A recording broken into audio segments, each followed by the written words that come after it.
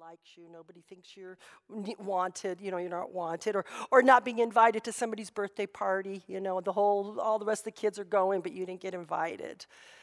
Those sort of things, as children especially. We want to be liked. We want to be with the other kids. We want to hang out. We want to be included. It's part of our nature. We want to be with people that are like-minded. That's one of the things that Monterey CSL offers, is that we're with a community of like-minded individuals. We're with people that think like we do and feel like we do, and believe about the world the same way that we do. Think about the groups that you're involved in, or the places that you volunteer, or if you're in a book study group, or if you're in a book club, or you volunteer somewhere, or if you're in a support group, or whatever that is, you're with people that are kind of your people, right? Like your tribe. These are my people, right? And that feels good to have that connection. It feels good to have that. This is a quote from Stephen Knight from the Be Human Project. And he says this. He says, at our core, we humans are tribal. Constantly, our subconscious is bombarded with cues that identify who is us and them. Perceived similarities of status and value make it much more likely that we will connect and form lasting bonds with our fellows. This tendency has tremendous survival value. Without strong cohesion, human groups ranging from the hunter-gatherer societies to business organizations and even modern nation states would not adequately be able to meet the constant challenges we face. So that's kind of in us. We're born to be that sort of tribal person, to be with people, Alone but not lonely. Alone but not lonely. What does that look like? What does that feel like? Jean-Paul Sartre says, if you're lonely when you're alone, you're in bad company, right? If you're lonely when you're alone. Are we alone or are we lonely? What's the difference, When I'm alone, I'm just doing my own thing. I'm hanging out, everything's good. I'm good with my thoughts, I'm good with my environment. I'm just alone. I'm just hanging out, I'm okay. But when we're lonely, it's different. We're discontented, we're sad. We're not okay with the way everything is around us. We feel like we're missing out on something or we should be doing something else. Whether we've chosen to be alone or not. Sometimes a severe or a sudden death. We're alone not by choice. Or somebody leaves us or we make the decision to leave our relationship. Even if it's our choice, we can still be lonely. There's a story, Marty Robards was a woman, Marty, and she lived in Colorado. She lived in the Colorado area, and her husband passed. And about 2 years after his passing, she really felt like she had the alone thing down. She had gotten used to being single. She had gotten used to being by herself. She still was in the home that they lived in together. And one night she was watching television, and she was sitting in her living room, and she was watching TV, and her little chihuahua was with her. And she had settled in when she heard a noise at her back door and then at her window. And she heard a sharp tugging on her back door, and she heard a pounding on her window, and she got afraid. And with her bravest voice, she said, "Go away. Go away." And she thought for sure the TV was loud enough and the lights were on outside, and surely they knew that somebody was at home. And she quietly got up and looked out the window, and she said there was 2 men that were trying to break into her home, and they were so brazen that they stood in the back of her yard and shined the flashlight out at her instead of running away. And she called 911, and they came, and that sort of unraveled her okayness with being alone. Right? The very next day, she put in a security system into her house, and never quite felt the same. She never quite felt the same as that security that she had felt previously to that. And she said it reminded her of that song, "One is the loneliest number." One is the loneliest number. Remember that song? And slowly, time went by. And she was adjusting, and she was okay, and she had her security system, but she still had this sense of not being really safe all the time, And several months later, it was winter in Colorado, but she said it was an unusually warm winter. Snow hadn't fallen yet, and you could go outside with just a light jacket. And again, it's about 9:30 at night. She was sitting in her living room, pulled out her laptop to play a few games before she went to bed. Again, her little chihuahua was with her. And she heard a noise again in her backyard. And she thought, oh, no, not again. Not again. You know, when her little chihuahua sat up, but he didn't growl and he didn't bark, but he was alert, right? And she slowly got up. And then she heard the spigot in her backyard go on, you know, the hose. And she thought, what is this? So she turned off all the lights in the house, you know, to look outside to see. And she saw her hose was stretched across her yard. And she thought, what is this? And in her fear, she thought, oh, are they trying to lure me outside? You know how our imagination goes. And then she got her flashlight and she flashed it outside and she saw two teenage boys run across her yard. And they waved at her to come out. And she was like, not so sure about that. And again, she called 911 and she said what was going on. And the lady on the 911 said, do you live by Cherry Park? And she said, yes, my house backs up to Cherry Park. And the lady said, well, there's a fire that's been reported in that area. You know, and the lady said, well, hold on. And she went outside with her phone and kept 911 on the line. And she saw that there was a gentleman with her hose that was hosing down her 7-foot tree that was burnt to the ground, as long as some other bushes in her home. You know, and soon the policeman came and the firemen took over hosing down the rest of the fire. And the policeman said to her that it was the 5th arson fire that had been started that day. You know, and the gentleman with the hose, he said he was driving home up the street and he saw flames 15 feet into the air. And so he ran across the park and he ran and jumped over her fence and turned on her hose and put the fire out. And the teenage boys ran to assist him. So these 3 good Samaritans were there in her yard to help her. You know, what she thought, what if they hadn't have done that? I mean, what would have happened? My house would have burnt down. You know, and she came to that place of knowing that she wasn't alone, right? That even though she no longer had her husband, even no longer she had somebody living in her home, that there was community. There were people, you know, so she was able to shift her thinking a little bit, you know, to realize that she had people that had her back, that people were good. And, able to move on with her life. There's a gentleman, Clark Moustakis. He's a psychologist, a teacher, a professor. His study was on loneliness. And he has this to say in his book on loneliness and love. He suggests that there's a higher purpose to loneliness. That when we're lonely, that there's actually something that we can really get from that. He says, being alone is a necessary pause. Being lonely is an ultimate condition. Being alone implies an evolution or continuity of experience, while being lonely means a total radical change.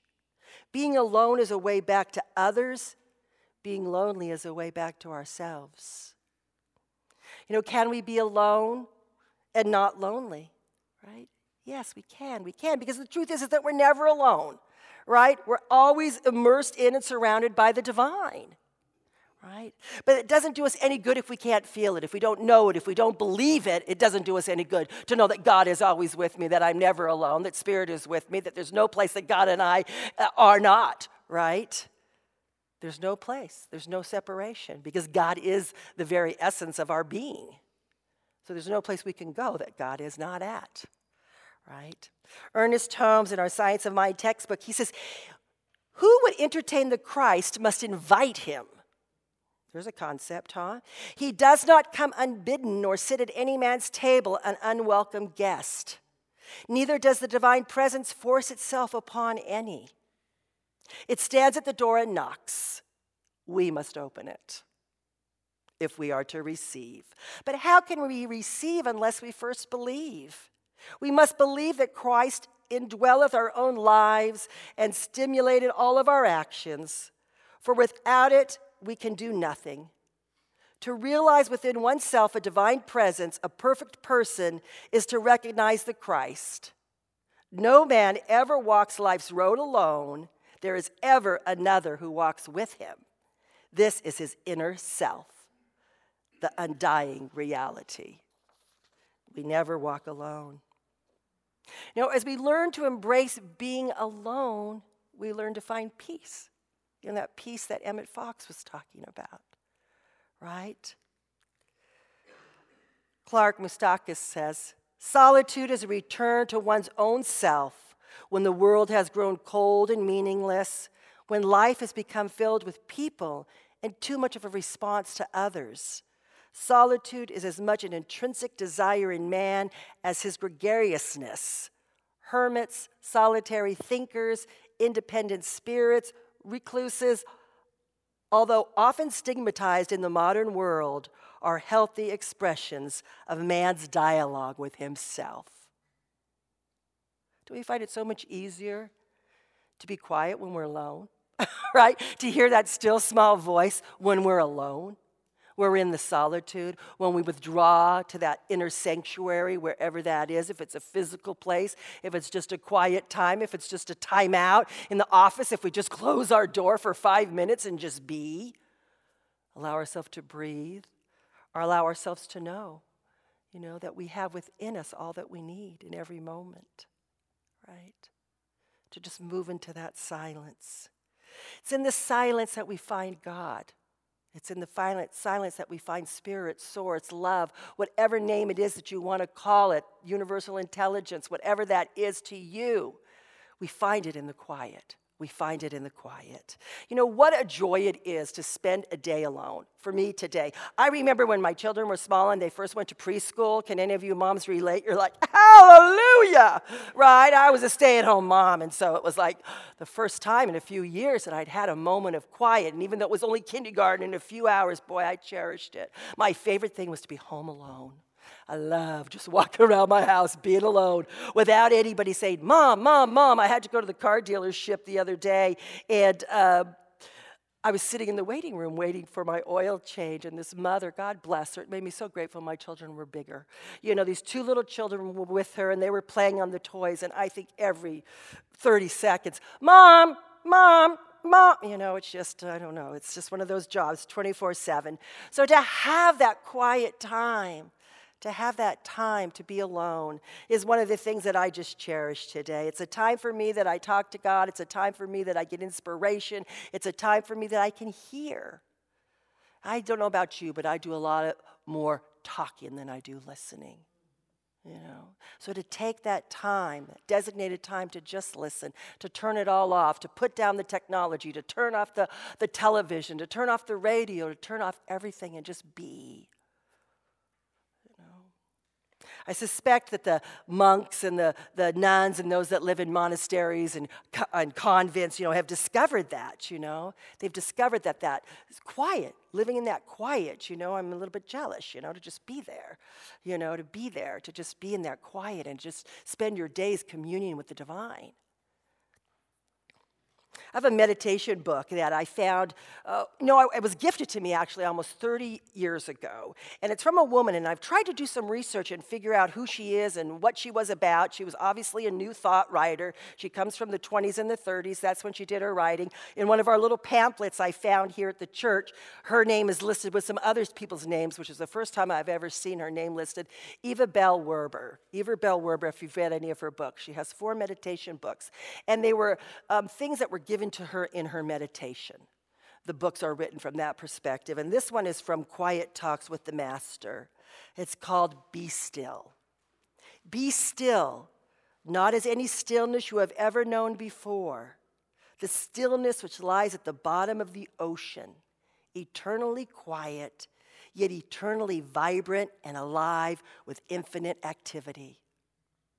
You must learn to keep this stillness, to retreat to it at any moment, whenever any confusion arises in your physical or mental world. Thus shall any difficulties solve themselves by my power working through you. Learn to be still instantly and watch God's power work. In this potent stillness are all demonstrations made. You see, we don't have to do anything. We don't have to run around and fix it. We don't have to run around and change outside conditions. Our job is to change the inside, to get quiet, to hear, to listen. Being in solitude is very different than being lonely. It's very different than being lonely. To be alone can be a purely cognitive or intellectual experience and a relatively insignificant fact of life. But it can also be a crucial time in one's life, a time for meditation, writing, painting, or any other activity that becomes more concentrated by the aloneness. Being alone for me usually means an opportunity to think, imagine, plan. I choose to be alone because I desire to be quiet for a while, to consider aspects of my life and think about possibilities for action. Again, Moustakis from his book. Do you ever go down to the ocean and just sit? Do you ever go down to the ocean, especially here? You know, we have that opportunity to just go down and sit and listen to the power of the ocean. We don't have the big waves here, but you can still hear it, you know, and you can see it. You see the life taking place in the ocean, the otters or the sea lions, whatever we're seeing out there, you know, and the beauty. When you sit there, don't you feel the divine?